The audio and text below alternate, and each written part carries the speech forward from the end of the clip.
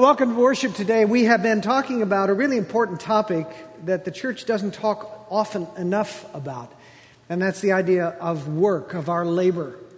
It is an amazing thing that we're able to kind of separate those worlds and think about what we do here as religious stuff and what we do on Monday morning as a secular thing, and somehow the two don't come together. But that is not God's idea.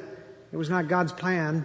God's intention was that as a working God, we would be a working people, and that our work would be our opportunity to flourish. Part of the way we flourish in life is through our work. The last couple of weeks, we've been looking at a definition that comes to us as we pull together the biblical principles about work. And it's a pretty simple definition, but here it is again. We're going to wrap it up today. Work is doing something with what God gives you so that the world thrives and Jesus is glorified. Would you say that? Let's read it together. Here we go. Work is doing something with what God gives you so that the world thrives and Jesus is glorified.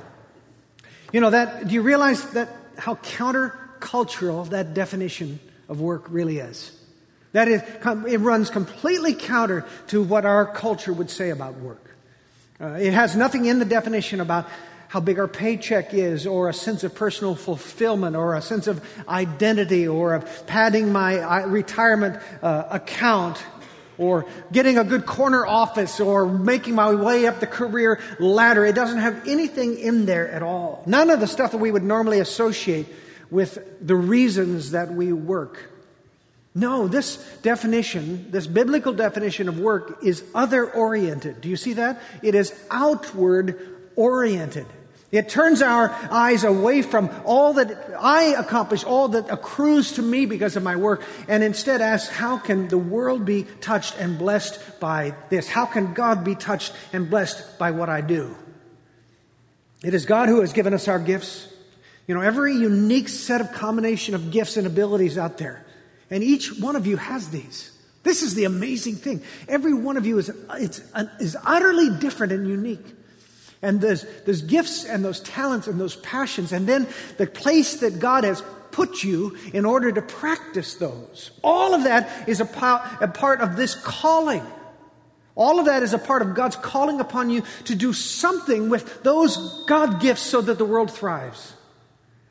Last week we talked about a thriving world. Obviously our own family, our own circumstances, our own future is part of the world that we hope to thrive, and a part that each of us has a particular responsibility for. But as I shared last week, if I do not care for a world that is bigger than my boundary lines and my bank accounts and my retirement fund, then all the success in the world will never give me the sense of joy that God intends for me to have in my work. I will be stripped of the greatest joys that God intends if it's all about me. This morning, we're going to wrap up this definition as we wrap up our Blue Collar God series, as a matter of fact. And we're going to do that by giving you an opportunity to ask maybe the most important question that we have asked about our work for all of these 5 weeks. And here is that question. Is Jesus glorified in my work? Is Jesus glorified in my work? It's the last little phrase of our definition. We work so that the world would thrive and that Jesus will be glorified. So is Christ glorified in your work? He can be. He wants to be. He longs to be. He deserves to be. Is he?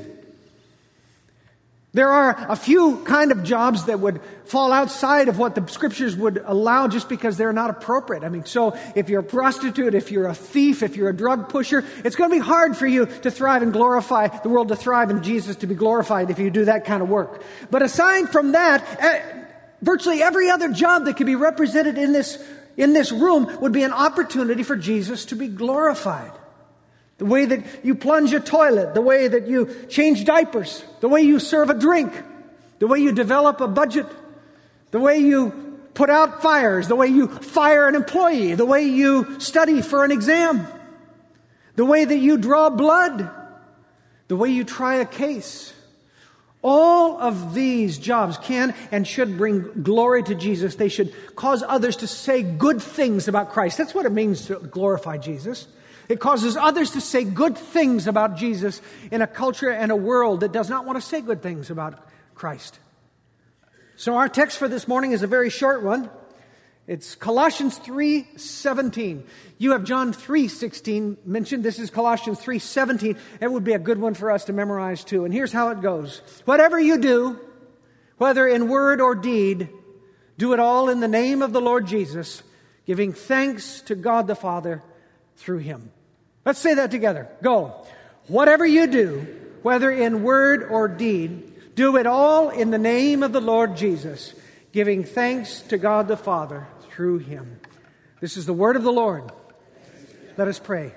Lord Jesus, would you take this moment, these words, our reflection upon this one verse of Scripture, and would you stir in our hearts the belief that our work, our job, could be an opportunity to give glory to you, especially if we've never thought of it in those terms before. You can do this, Lord, and so we ask that you do it. Amen.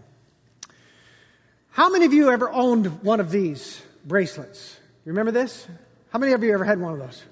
Remember them? They were all over only 3 of you. I'm a little surprised. Well, apparently they were all over the place except for this group of people. How do you translate those initials? Well, so you knew about it, even if you didn't wear one, you knew what it meant. And so translation, what would Jesus do? I would say this verse that we just read in Colossians, it's kind of the what would Jesus do verse, isn't it?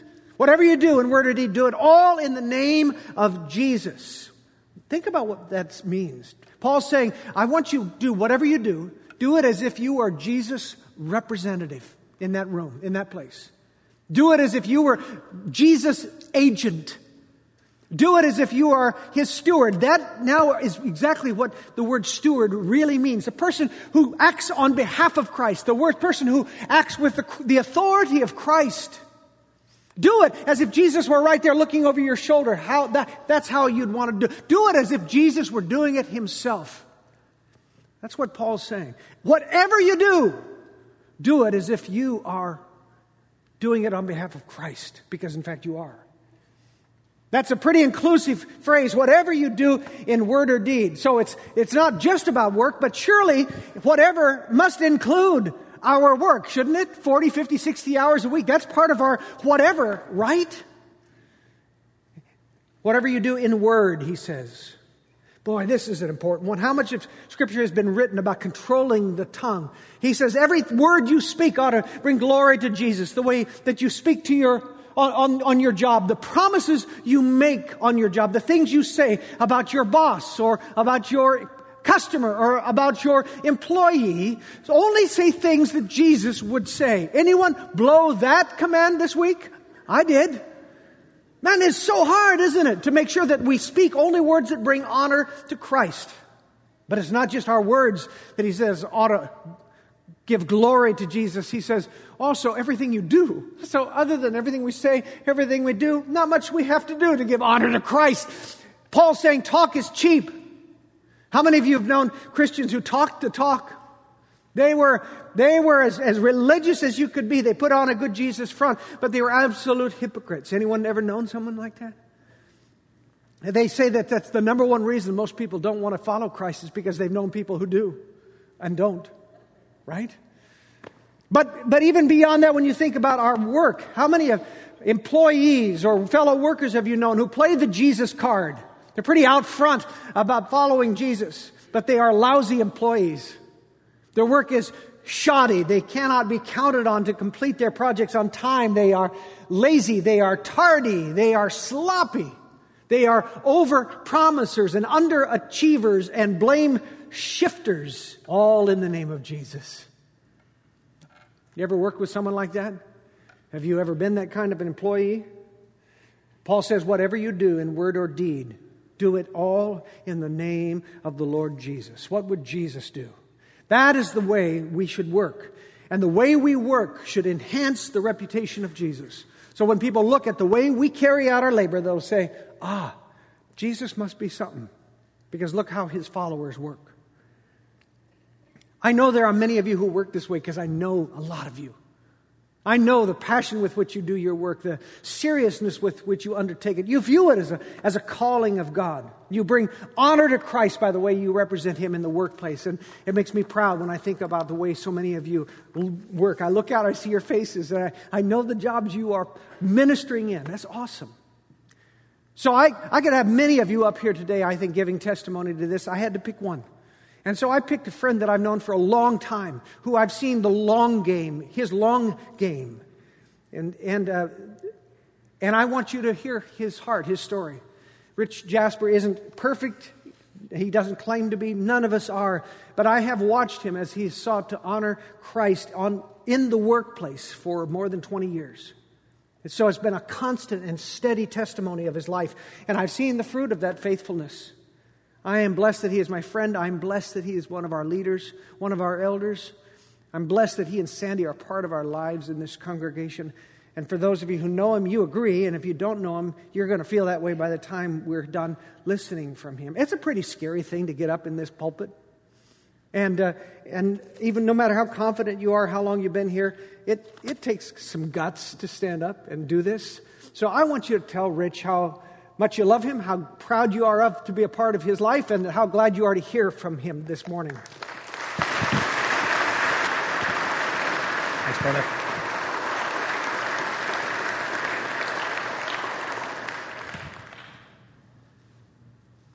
Well, first of all, I am honored and humbled to be asked by our senior pastor and you, my sweetheart church, to share some thoughts with you about a subject that I am very passionate about. And I'm also happy to note that my personal physician is in attendance today in case I am so daunted that I fall down, okay? I see you up there, Chad. Thank you. So I've been asked to share with you a little bit about this subject. We've been in this series for the last 5 weeks about work. I think it is the most important topic we ought to be talking about as believers. And I'd like to sort of share with you a little bit of my story, which obviously incorporates work into it. So here goes. I don't know if you see this listing up here. Hopefully you will shortly. But this is a list that if you could make it out and count up the number of jobs that I've been paid to do in my lifetime, it would number over 23. And that list of jobs would include such things as a ladies' shoe salesman, a clerk at a department store, a U.S. postal employee who delivered mail and unloaded mail trucks. And the most important job that you would see on that list is the first job that I ever had. My dad and mom owned a little dry cleaning and tailoring shop in a suburb of Cincinnati, Ohio, called Elmwood Place. And at the age of 5, yes, parents 5, that was called child labor, I got the opportunity to excel in the workplace even then. The job was 6 days a week, and if I did a good job, on Saturdays I got a bonus, which meant money, and that money was used to go to a movie where I could go see a movie in the afternoon and eat popcorn and candy. It was a neat job, and I actually loved it. Now, the lessons that I learned on that first job have carried with me throughout my career. And as I look back, one of the things I have come to realize is that every one of the 23-plus jobs that, if you saw that list, has been a blessing from God. Yes, a blessing. A job is a blessing. But not only a financial blessing, but also the means by which God has shaped me into the person He wanted me to be. For whom do you work? And you can answer that to yourself. Do you work for Boeing? Maybe the school district? Maybe the county? Maybe a health organization? Maybe a financial service organization? No. First of all, you work for God. And what does that require of us as workers? Well, Colossians 3:17, I think, pretty much sets that tone for us. It says, and whatever you do, that whatever includes all of us, whatever we do, whether in word or deed, do it all in the name of the Lord Jesus, giving thanks to God the Father through Him. Now, as I've learned about what it means to glorify Jesus in my work, whatever the job, God has seen fit to bless me beyond measure. And I'm not talking about just a financial measure. I'm talking about ways in which God's blessed me to shape me as His disciple and to invest in the lives of other people. So last Tuesday, I had this point be driven home to me. I had lunch with a former business colleague from my days at Russell Investments. Tiffany and I had not really seen each other. We'd only exchanged emails over a period of time. And so it was an opportunity for us to sort of catch up. And this was my chance to find out what's been going on in her life. And Tiffany at that point began to relate to me over lunch at Johnny's Dock restaurant how she had become remarried. She also related that she and her husband are trying to start a family and have children. And they're actually seeing a fertility specialist this coming week. So I want to pause even right now for that couple and pray. Lord, even now, would you impress upon Tiffany and Neil that you really care about the desires of their heart? And would you deal with their situation, Lord, right now? Well, Tiff and I began to reminisce about old times at our company.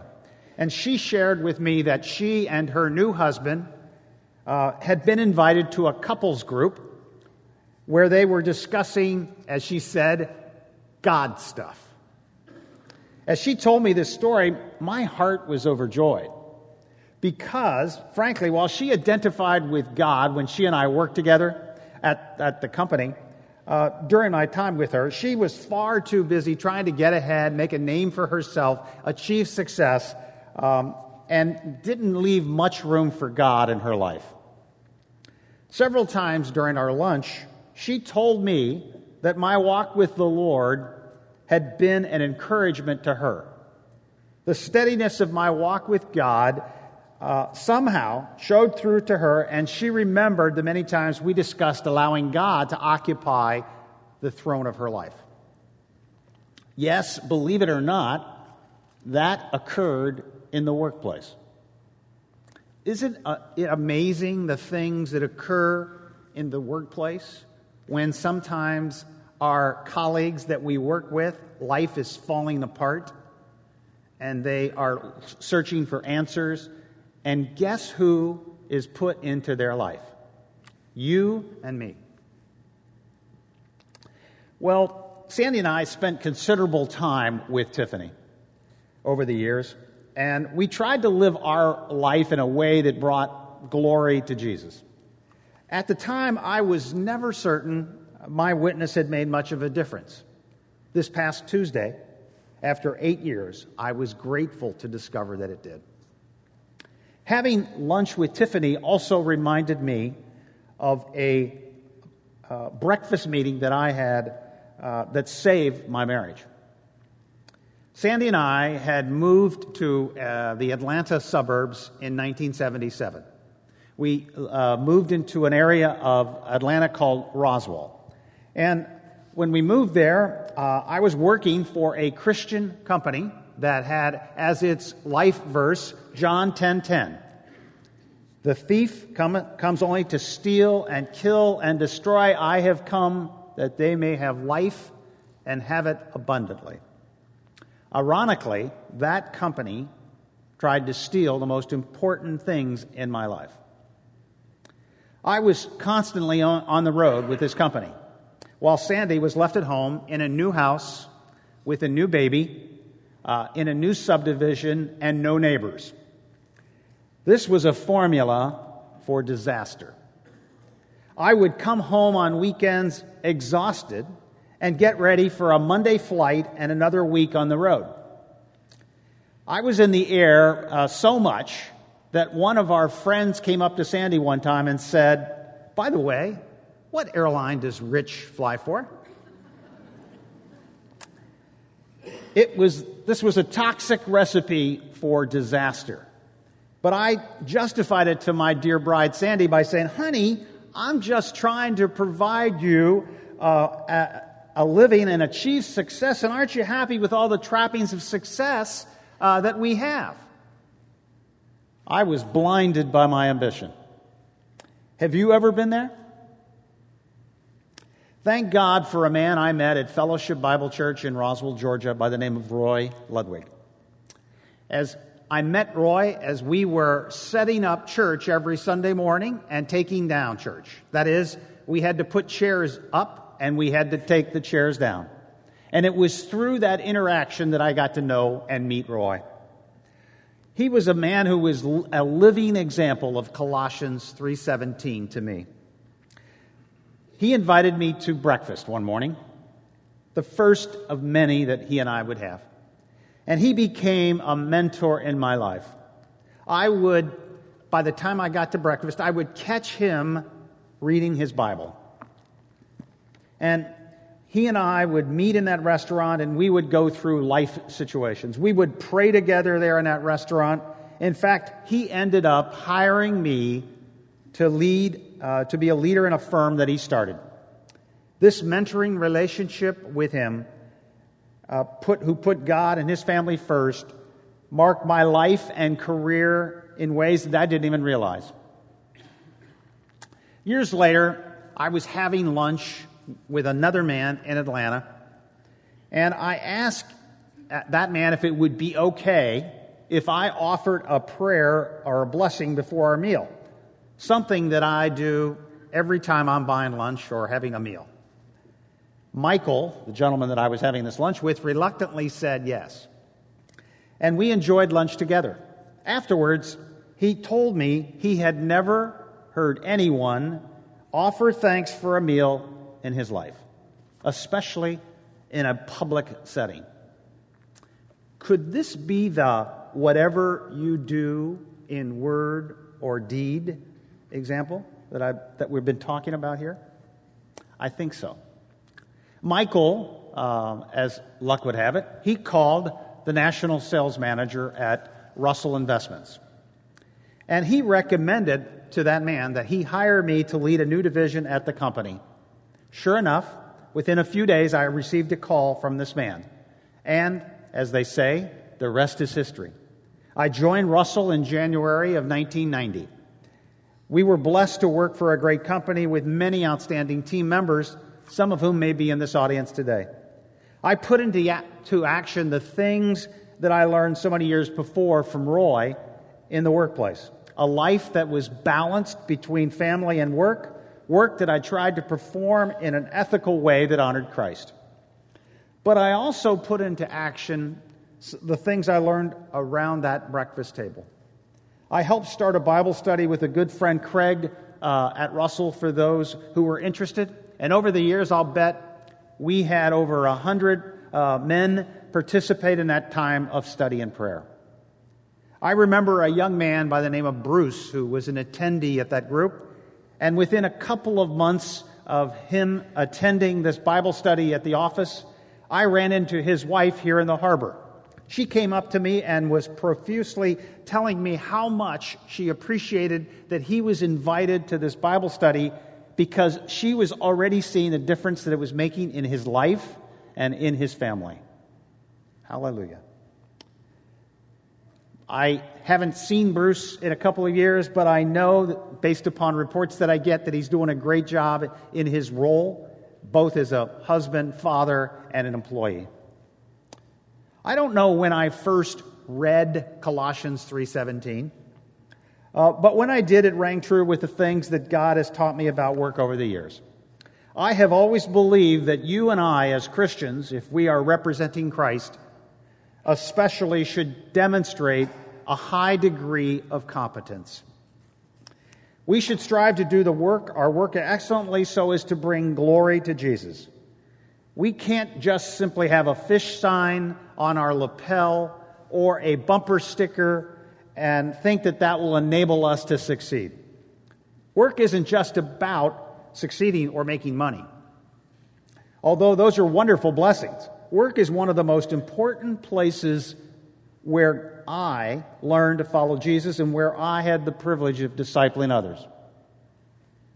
My work was a daily opportunity to bring glory to Christ, who saved me back when I was 19 years old, and who has walked with me ever since. And now, since my retirement from Russell, I'm almost as busy as I ever was. I am involved, as many of you know, with the Ravi Zacharias International Ministry. And I've had the opportunity and the pleasure to speak on their behalf to groups of business people throughout the world. Pastor Mark has been talking about the sacred-secular divide. I'm glad to say that that doesn't exist here at this church. I'll bet there are some here this morning who have never considered that God might use them in their workplace to bring glory to Jesus. But I can tell you from a personal experience that when you make a commitment to the Lord, by His power, every word and every deed will bring honor to His name. God can do amazing things in and through you and me. If you sense that the Lord might be stirring you this morning in this regard, then I have some suggestions for you. Number one, why don't you pick up this book, which is called Every Good Endeavor by Tim Keller. It's an outstanding text on what work should be. It's being used, I know, by the worship team to craft some of the messages that you've heard over the last few weeks and that you will hear in the future. Number two, I would suggest, just like me, I found that a mentor in my life made a huge impact and difference. Could I suggest that those of you who are younger, who are in the work world, who need a mentor, seek one out? They're easily available within this body or within the mature Christian community that we enjoy here in Gig Harbor. And, by the way, if you don't need a mentor and you have the capability of mentoring somebody, well, why don't you start this week? You know somebody who could use that mentoring. Three, I would suggest that, like myself, every day I start my day in God's Word. And the way I do it is I use a daily devotional called Table Talk. It works for me. But whatever that might be for you, why don't you find a way to get into God's Word on a daily basis? And lastly, I would suggest that you bathe each day in prayer as you begin your day. Be thankful for the work that you have. I want to thank you all for the privilege of sharing a small part of my life with my sweetheart church. For the remaining days that God grants me here on earth, I pray that He will continue to remind me and you to have a servant's heart and recognize that I'm working for Him and desire to have Him say to me at the end of my career, "Well done, good and faithful servant." Amen? Amen. Thank you.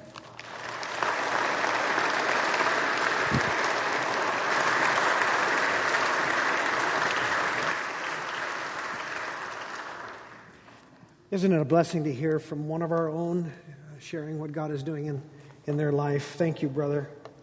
What would Jesus do? What would Jesus do?